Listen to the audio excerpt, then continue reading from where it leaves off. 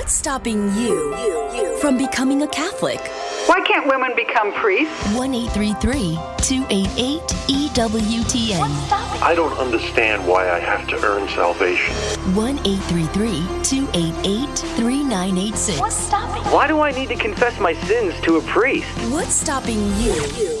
This is Called to Communion with Dr. David Anders on the EWTN Global Catholic Radio Network.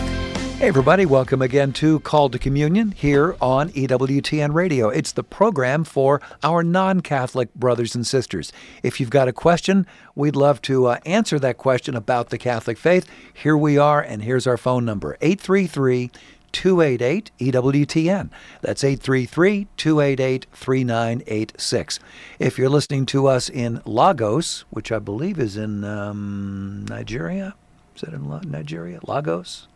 I'm not going out on a limb here with you, Tom. Well, no matter where you're listening, you can call us at 1-205-271-2985. And you can always send us an email. The address for that, ctc@ewtn.com. Charles Beery is our producer. Matt Kabinski is normally our phone screener. However, Rich is handling things. Rich Jesse is in handling that today. And he's also handling social media. So if you want to ask a question via YouTube or Facebook, we are streaming on both those platforms right now. Just put your question in the comments box. Rich will see that. He'll shoot it to us here in the studio. I'm Tom Price along with Dr. David Anders. Tom, how are you today? Very well. And Lagos is in Nigeria. All right. Or is it Lagos? I'm not sure. But I've got a very interesting question here to lead off. This is an email from Michelle. Dear Dr. Anders, I am a fundamentalist Protestant struggling on the road toward Catholicism. One of the reasons I am not Catholic is that I am hanging on to my belief in a believer's baptism. I have heard and read several Catholic apologists explaining the Church's position, but I remain unconvinced. My question to you is, can I still become Catholic if I don't fully agree with infant baptism? I'm single and past the childbearing years, so whether to have my own children baptized isn't a decision I'll ever have to make. Please advise. Thank you, Michelle. Hey, Michelle. Thanks. I really appreciate the question. So one thing that you might be missing about Catholics is that Catholics also believe in believer's baptism, in the sense that baptism is essentially allied to the virtue of faith, and faith is necessary for its fruitful reception. Now, here's where we would differ with you a little bit from the Baptist conception of that, is that faith can be more or less explicit. Faith can be more or less explicit. And faith can be vicariously professed.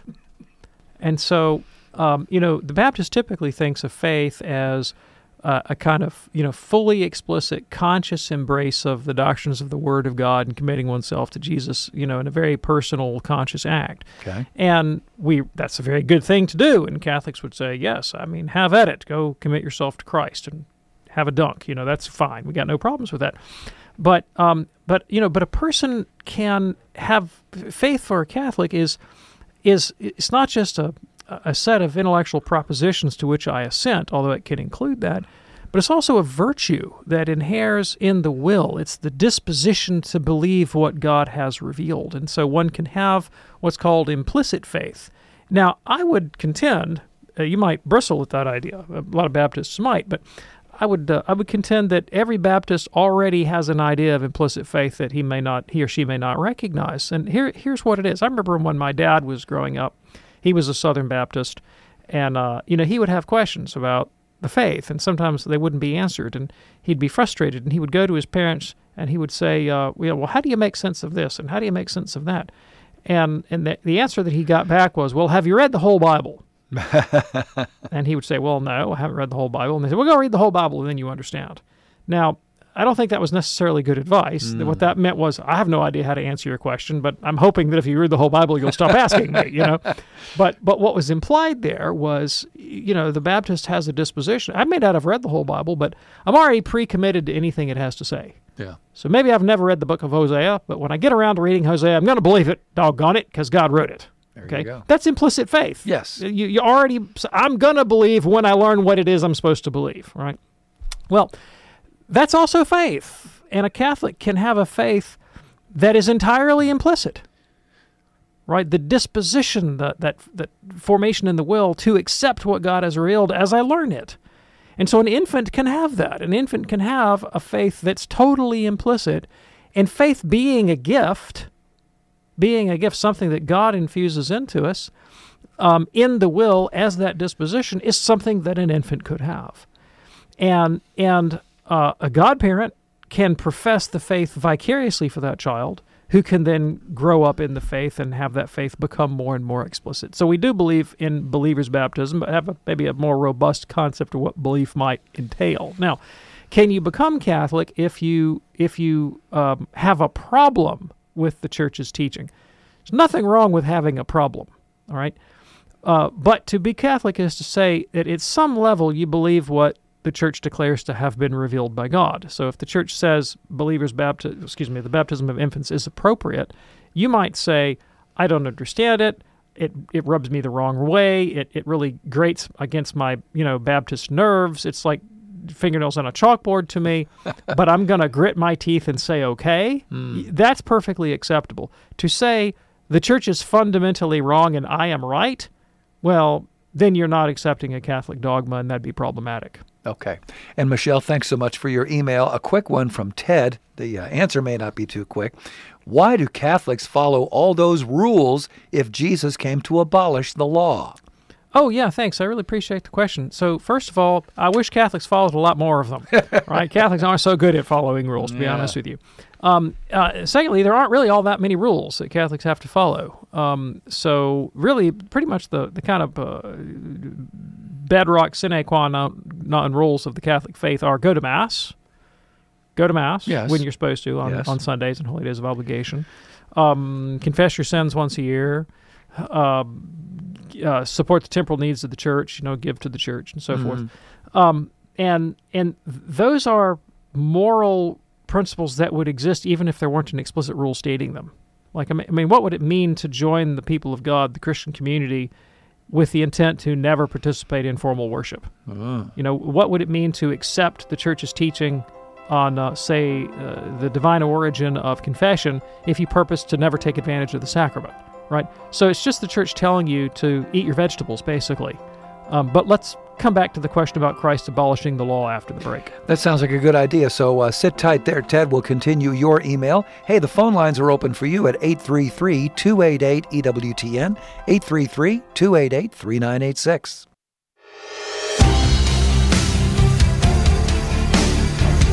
It's Called to Communion here on EWTN. Our phone number, 833-288-EWTN. If you have a question for Dr. David Anders, 833-288-3986.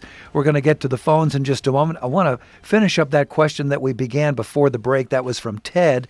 And Ted's original question was, why do Catholics follow all those rules if Jesus came to abolish the law? Yeah, thanks. So the first thing I started to say was we really don't follow that many. I mean, the precepts of the Church are to go to Mass, to fast on the days of fasting and abstinence, and there's only a couple of those in the Church's calendar, support the temporal needs of the Church, go to confession once a year, and receive Holy Communion once a year. And those are all things that you should be doing even in the absence of a commandment, right? So why would you want to be Catholic if you weren't going to, say, give for the poor in the care of the Church, if you didn't want to receive communion, if you didn't want to go to confession, if you didn't want to endorse, embrace ascetical practices to grow in your detachment from the pleasures of the flesh. I mean, those kinds of things as disciplines of Christian life, you just ought to do them, and the Church commanding them is sort of like just saying, take your vegetables. And that's it. That's really not that many things you have to do. Yeah. Now the question about abolishing the law, Christ definitely abolished the Mosaic Code as the marker of identity as a member of the covenant people of God. So if you want to be marked out as belonging to God and His plan of salvation, You don't have to circumcise yourself or avoid eating pork or shellfish. That sort of thing is no longer relevant for the life of the Christian faithful. And the sum and substance of the law boils down to the twin commands to love God and love neighbor. And Christ definitely did not abolish those. It's still obligatory for Christians to love God and love neighbor. In fact, that is what salvation means. It means the transformation of our character such that we can love God and love neighbor. But that expresses itself in behaviors and a certain corporate identity, which includes, among other things, the celebration of the sacraments and the life of charity manifest in giving alms. And those, in fact, are the very things that are commanded in the precepts of the Church. All right, very good. And thank you so much for your email. Get to the phones in just a moment. We're just really, here it is, the 1st of February. We're only 13 days away from the beginning of Lent. Can you believe it? Ash Wednesday, of course, this year coming up on February 14th. You can grow closer to the Lord this Lent. Each and every Lent is an opportunity. It's an opportunity to reflect, to pray, becoming detached from the things of the world, which are very easy to fall into. Well, our very own Father Joseph has prepared a series of Lenten meditations to guide you during this solemn season. Sign up today. It's absolutely free. Go to EWTN.com, Catholicism, Seasons and Feast Days. That would be EWTN.com/Catholicism/Seasons and Feast Days. Do check that out. If you're ready now, let's go to the phones at 833-288-EWTN. We begin today with Susan in Miami, listening on YouTube. Hello, Susan. What's on your mind today? Hi, good afternoon, Dr. Anders. I have a quick question. During the Apostles' Creed during Mass, they mentioned was conceived by the Holy Spirit, born of the Virgin Mary. I think it was that certain part where everyone bows down, and I would like to know why. I know it's about the Mother Queen of Heaven and Earth. Yeah, sure. Thanks. So we make a bow at the mention of the Incarnation. That he was incarnate of the Blessed Virgin Mary, and so it's the mystery. We're bowing out of reverence for the mystery of the Incarnation. It is the most astonishing thing that should strike awe and reverence into the soul, that the God who made the universe, in whom we live and move and have our being, would condescend to take on human flesh and share our nature and die and rise again for the sake of our redemption. I mean, think about that in comparison to, say, winning the Super Bowl. There's no comparison. That God became flesh for our redemption. It's more astonishing than the fact of the creation. It is. It's amazing. It's beyond amazing. We're dumbstruck in awe at this condescension and this love on God's part, and therefore we bow out of reverence. Sure. Is that helpful for you, Susan? Yes, thank you so much. Thank you. Thank you, Dr. Anders. Appreciate that, and thank you for your call. That opens up a line for you right now at 833-288-EWTN. That's 833-288-3986. Here's an email from Maria. Do Catholics worship statues? When I visited a Catholic church, I saw people praying in front of statues and sometimes even kneeling.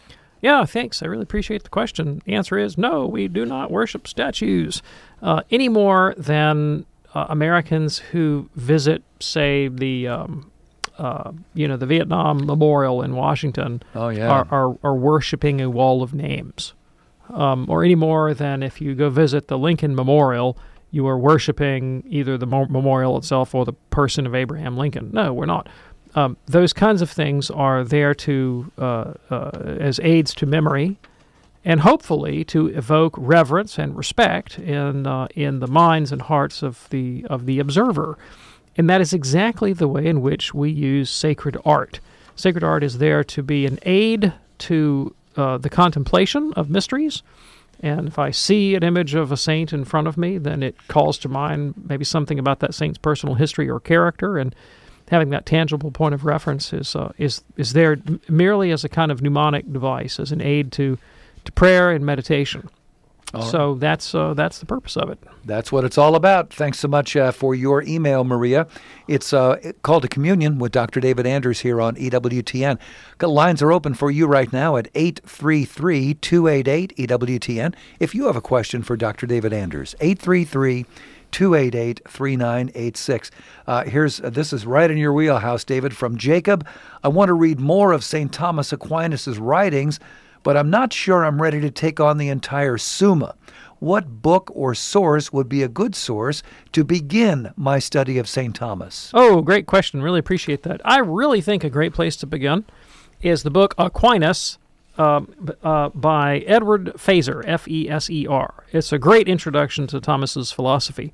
But there are lots of one-volume intros to St. Thomas, and any one of them would be good. Joseph Pieper, P-I-E-P-E-R, German philosopher from earlier in the last century, has one on just like the introduction to Thomas Aquinas or Thomas Aquinas. But I mean, honest, if you search in the internet for intros to Thomas Aquinas, you'll be deluged with just a tidal wave of introductions. But I would start with Feser, because what he's going to do is specifically give you an introduction into the philosophy and the philosophical vocabulary. And the place where people get hung up on Thomas is that he uses words with a technical sense and words that you already know from common English, but you might know them with a slightly different sense. And so words like substance and accident and form, for example, mean one thing in colloquial English, they mean another thing in philosophy. And if you don't get that straight, you'll misunderstand Thomas. So he's going to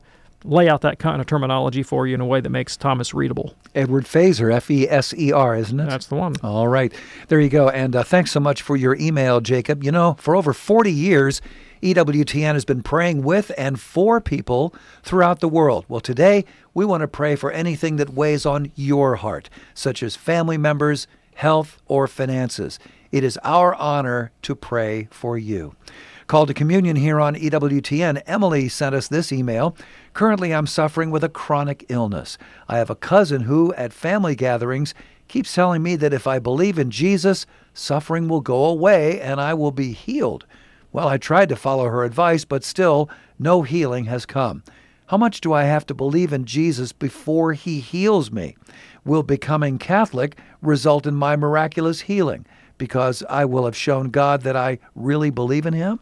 Thank you. I really appreciate the question, and I'm very sorry for your chronic illness, and I'm just as sorry that you were given such bad counsel. Yeah. And I'm aware of this teaching. It's a common teaching in Protestant Pentecostalism, and I regard it as one of the most cruel theologies ever invented by the mind of man, because what it does, people are already suffering enough physically in the world, but then when you heap upon them guilt and tell them that it's your fault that you're suffering, and the only reason you're suffering is that you haven't been able to muster sufficient faith, and once you've crossed that faith threshold, then you'll be miraculously healed.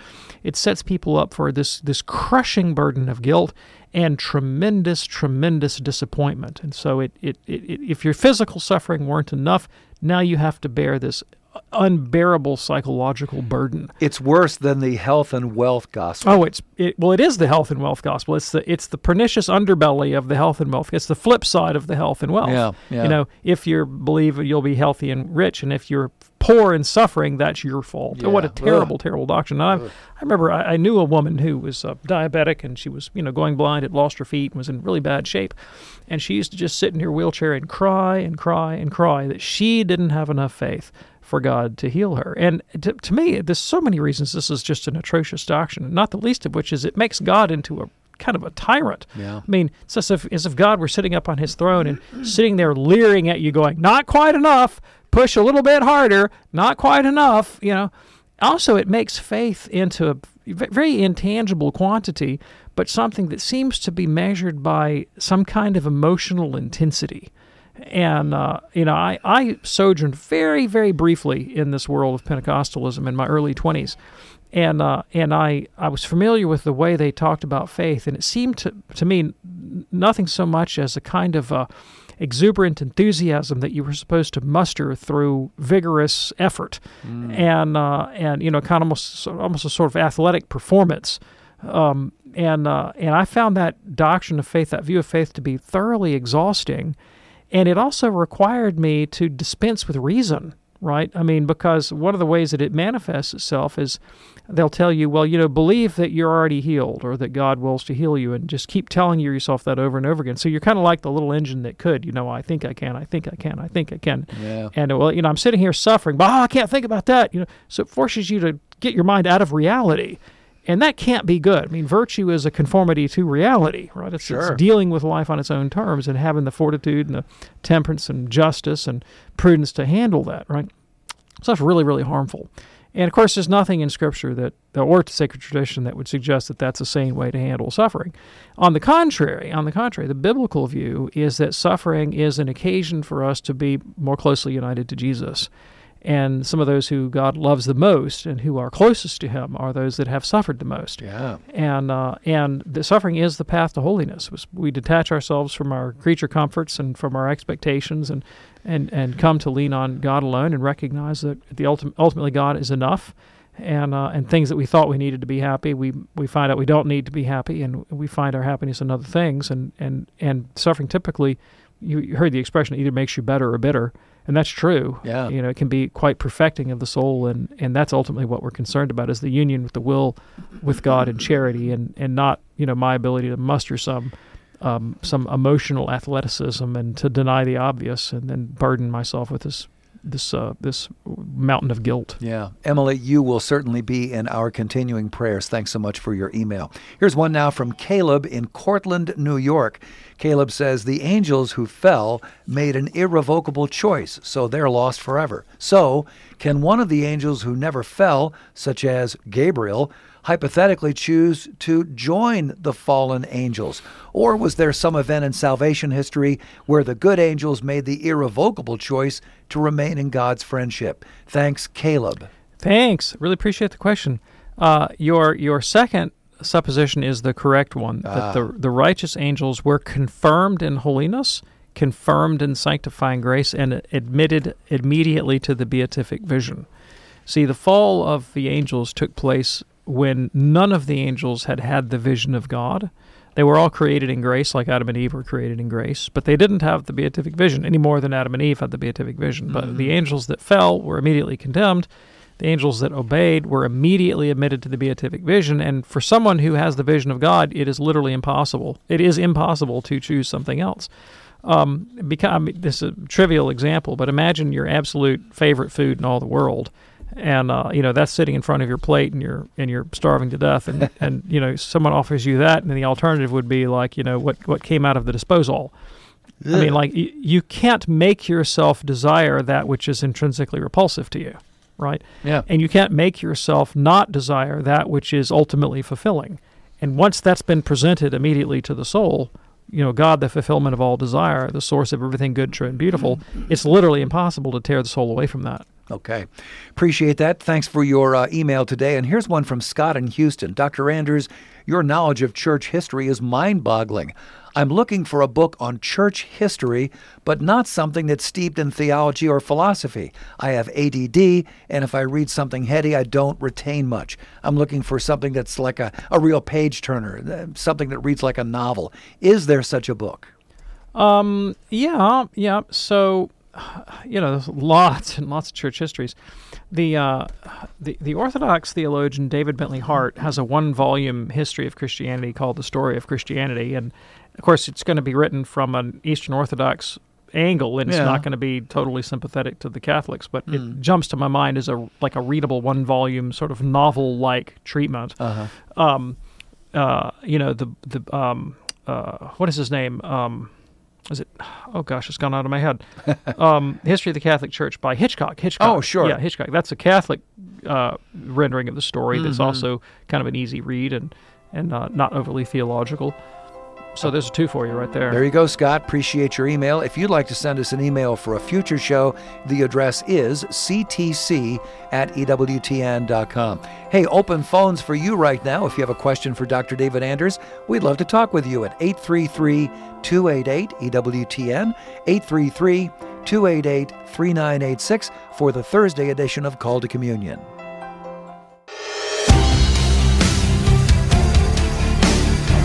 It's called to communion here on EWTN. Live lines are available for you at 833-288-EWTN. If you have a question for Dr. David Anders, or perhaps you'd like to explain to us what is stopping you from becoming a Catholic. Is there one little thing in your mind, maybe it's one big thing, that makes you say, I don't know about this?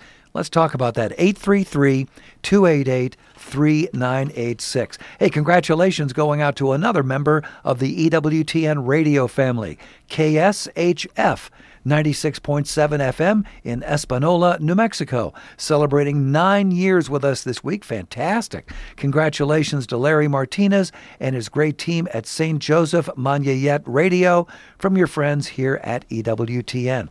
All right, let's go to Hannah, listening on AM 1260 The Rock in the Cleveland area. Hannah, what's on your mind today? Oh, hello, Dr. Andrew. Thank you so much.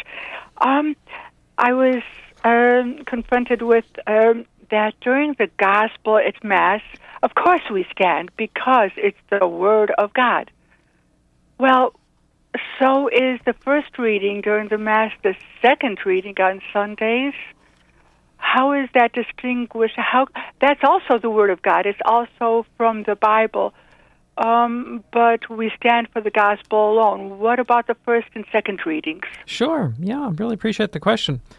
So you're absolutely right that all of the Bible from Genesis to Revelation is the Word of God, but we stand during the Gospels specifically because the four Gospels have a position of prominence within the Bible and within the life of the Catholic Church because they are the recordings of the words of the incarnate Lord, right? So there is something unique about the incarnation and the person of Jesus Christ. He is the linchpin, the key to the interpretation of the rest of the Bible, and of course the Christian life is nothing other than the obedience to and imitation of the life and teachings of Jesus. So because of the reverence we have for the incarnation, the singular importance of the historical life of Jesus of Nazareth, and his centrality to the Catholic faith, that's why we stand specifically during the reading of the Gospels. Is that helpful for you, Hannah? Oh, well, yes. Yes. The point was then we should also stand for the other readings too. But as you said, because of the prominence of the incarnate Word of God himself.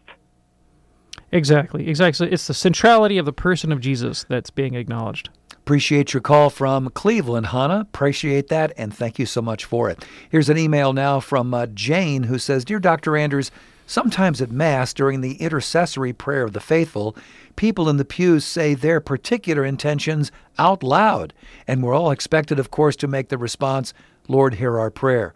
What prevents a petitioner from making an inappropriate petition that we should not affirm with our response? For example, a petition that voters would vote a certain way in an election. Now, I haven't seen this happen, but I don't see what would prevent it.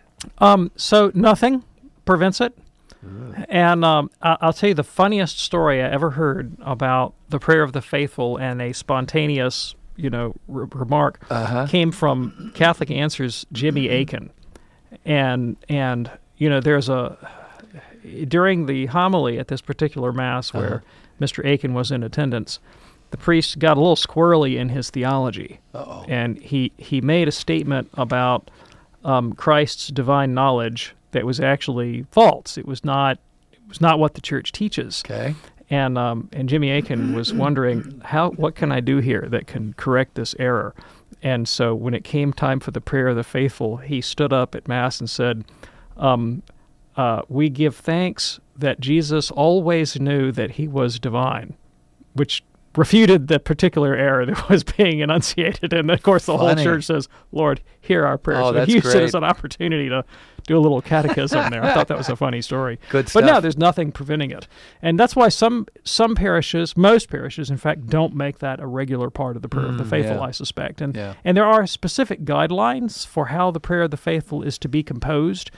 And it's supposed to be general intercessions for things of interest to the common good, like the welfare of states and having good leaders and peace in the world and that sort of thing. Very good. Thanks so much for your question. Here's one now from Ashley watching us today on YouTube. Hello, Ashley. Ashley says, if the priest, this is in the Mass, if the priest has placed the host back in the tabernacle and sits down, but the deacon is still performing purification of the vessels, should the laity remain kneeling? Yeah, thanks. So I don't have a copy of the ritual open in front of me, so I can't actually read the rubric. So I'm kind of doing this off the seat of my pants, or perhaps from the knees of my pants. That would be a better way of putting it. My practice personally is to remain kneeling until the purification of the vessels has been completed. And the reason that you kneel during the purification of the vessels, the reason you purify the vessels, is on the supposition that particles of the consecrated species may remain. And if they do remain, then we're talking about the real presence of Christ that demands our reverence. Mm-hmm. I can remember it was last week at the Mass at our church that exactly happened. The priest finished, sat down, but there were still altar servers still doing their thing. And I happened to look around. Some people remained kneeling. Some people took the opportunity to sit. Right. So there it is. All right, let us go to this question here from, looks like Tom.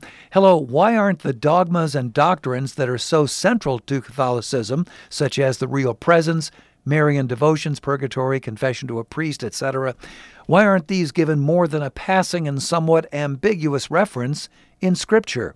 Many themes of Scripture, loving your neighbor, humility, the Ten Commandments, and others, repeat through the words of Jesus, the epistles, and even the Old Testament for some of them. So why such oblique references to the beliefs that Catholics hold as foundational? Okay, thanks. I really appreciate the question. Several things to say here. One, as you were giving your litany of Catholic beliefs held central, you mentioned one that, remember in Sesame Street, they used to give you a series of items and you had to identify the one that didn't belong? Yeah. And, the Count and other people would make that out. There was one that didn't belong in your list, okay? You ranked Marian devotion Yes. in there with the Trinity and the Incarnation and the real presence of Christ in the Eucharist. So we wouldn't say that. What we would say is there's Marian dogma that's central to the Church's identity, but Marian devotion is something different from Marian dogma. The forms of reverence that we take towards the Blessed Virgin are variable and culturally and context specific. The dogmas are universal. So we distinguish between the dogma about the Blessed Virgin and the devotions, which are not as important. In terms of the question, why aren't they according to you, well represented in Scripture? Well, first of all, where do you think Catholics got them from? Yeah. We did not make them up. And there's scriptural warrant for all of them. But there's an assumption in your question that I think is very problematic. And that is that Scripture exists to give us a limpid, clear, comprehensive account of the things that are to be believed and done by Christians, and maybe a definitive account. Uh-huh. That's not what Catholics think the Bible is. The Bible has a different function. Right. St. Paul says that Scripture was given to us by inspiration so that the man of God could be equipped for every good work. So it has a specific, it's formation more than it is information, you see. And that's the way it's used in the life of the Christian faithful. But when you actually have to specify, well, what is it that Catholics actually believe? Well, Scripture informs that answer, but it's not the only answer. And the Church has sort of solidified the main beliefs about God and redemption in the form of the Creed, precisely to give clarity to what is often implicit in the Bible. But in terms of the Bible's function, it does what it was designed by God to do, which is equip the man of God for every good work, not to give a comprehensive, definitive account of Christian dogma. Tom, thanks so much for your email. Let's go to John now, listening on the great JMJ Radio in Pennsylvania. Hello, John. What's on your mind today, sir? Hi. Thanks for taking my call. I wonder if Dr. Andrews has any information about what happened to Desjardins, the French paleontologist, concepts and how they stood with I know how they stood with the magisterium way back, or at least the church itself. There was some question about whether his material, this is way back when they had the index, might be put on the index. I wonder where all that is or where it went. Yeah, thanks. I really appreciate the question. So we had this question just the other day, actually. Yeah. It's interesting that this come up twice. Desjardins was, the Holy Office kind of marked him out as suspicious in the early 60s. And to contextualize that, all you had to do was sneeze in the wrong direction before the Second Vatican Council, and the Holy Office would put you on the list. Ooh. So there are a number of people that got, as it were, put on the list in the 40s and 50s, who were later not only rehabilitated but really elevated. So, for example, Henri de Lubac would be an example of. He was Pius XII actually wrote an encyclical that many people think was an attack on some of de Lubac's ideas. And then John Paul II made him a cardinal, and the Conference of French Bishops is currently pushing for his canonization. So he's definitely been rehabilitated. M.D. Chenu, Dominican theologian, was put on the list for a book he wrote about Thomas Aquinas that today would be regarded as utterly uncontroversial. And I could kind of just go down the list and give you more examples of people getting quote unquote put on the list who later got rehabilitated, and part of that had to do with the culture of the time. The church's rather aggressive approach to modernism was still very much top of mind, and there was a kind of paranoia about systems of thought that would assail the citadel of Thomism that was understood to be the church's sort of main philosophical and theological approach. And what happened is that I think cooler heads prevailed and realized that Thomism, great as it is, and I'm highly sympathetic to St. Thomas, is not the only allowable philosophical position, and that allowing a sort of greater liberty of thought on things like modern science and modern biblical criticism is not a threat to faith, and some of the very same people that were on the list, were, like I said, later rehabilitated. Now, Desjardins falls into that category. So there's actually been a recommendation by papal theologians to officially take him off the list, but whether he is or isn't, Paul VI, John Paul II, Benedict XVI, and Pope Francis have all had very nice things to say about Chardin in public and have cited him. Right, so he's in practice, when you've got all but one of the last popes since Paul VI publicly citing him with approbation, that pretty much accounts for rehabilitation. John, great call. Thanks for listening to us via the great JMJ Radio in Pennsylvania. Appreciate your call. No, I do want to say, for people who might be listening, don't really know how the magisterium works or how Catholic theology works. The fact that you cite somebody does not mean that everything they say is right. All right? So a person can be influential, they can have interesting things to say, they can be insightful, and still be wrong on a lot of issues. Sure. Right? And so, it doesn't necessarily amount to a wholesale endorsement of everything to Chardin, every thought. When the church wants to do that, they make someone a doctor of the church. Right, and I don't think we're not in any danger of having him be made a doctor. Call to Communion here on EWTN. Got just a line or two open available for you at 833-288-EWTN. That's 833-288-3986. Talking about great, I'm thinking about Women of Grace with John Ed Williams, a wonderful program we've been bringing to you for many years here on EWTN, and it just gets better. Join us for Women of Grace tomorrow morning at 11 a.m. Eastern, only on EWTN Radio. All right, we're going now to Jim, listening in Springfield, Missouri, on Sirius XM, Channel 130. Hello, Jim. What's on your mind today, sir? Hey. Hi, everybody. Hey, so I'm attracted to the Catholic Church mainly because of the apostolic succession portion of it. But what really has turned me off, and I don't understand why this would ever be allowed to happen, was the priest and child sex abuse thing. Why would the church leadership not be the first one to jump on the bandwagon and get rid of those people, those priests that did that kind of stuff, why do they cover it up? It seems demonic to me in a way. Yeah, it seems demonic to me too. Yep. And I'm a Catholic, and I find it, like, to say I find it distasteful would be a massive understatement. I find it repulsive and horrid, and turns my stomach, and I hate it. So I'm totally with you there, and I do think it's demonic. As to why it happened, that's a little bit more complex. But I do think it's important to put this in context.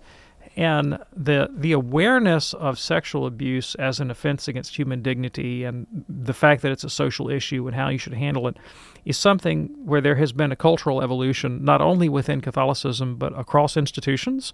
So, take an example. It's just very personal. I went to an independent private school in Birmingham, Alabama, south of town in Shelby County, and nothing religious about the school. Had no sectarian affiliation, and in fact, we had Jewish kids, Christian kids, Muslim kids, Hindu kids, atheist kids, and it was just an independent private school, and a boarding school too, for that matter. And when I was in my late 40s, early 50s, the administration undertook a kind of investigation about whether anything improper had ever taken place at the school, and they solicited input from alumni and my input as well, and I had my 2 cents put in, and so did a lot of other people. And the long and the short of it was that they hired an outside firm that did an investigation and came to find out that a great number of the faculty who'd been on staff when I was there, and I'm talking, I'm just top of my head, like it was 4 or 5 faculty members in a school where my graduating class was 50 people. Wow. So it's a pretty high percentage. Yeah. Were actively soliciting sex from students or doing other really, really, really grotesquely inappropriate things. And of course, we've seen the same thing emerge out of, say, the Boy Scout organization and lots of other religious denominations. And there was a study by Carol Shakeshaft of Hofstra University that looked at the public school system in one of the U.S. 50 states. And I'll give you a hint. It was much farther west than Alabama. Got it. About as far west as you can go. Okay. And found out that the rate of child sex abuse in that institution was 10 times that you would have in the Catholic Church.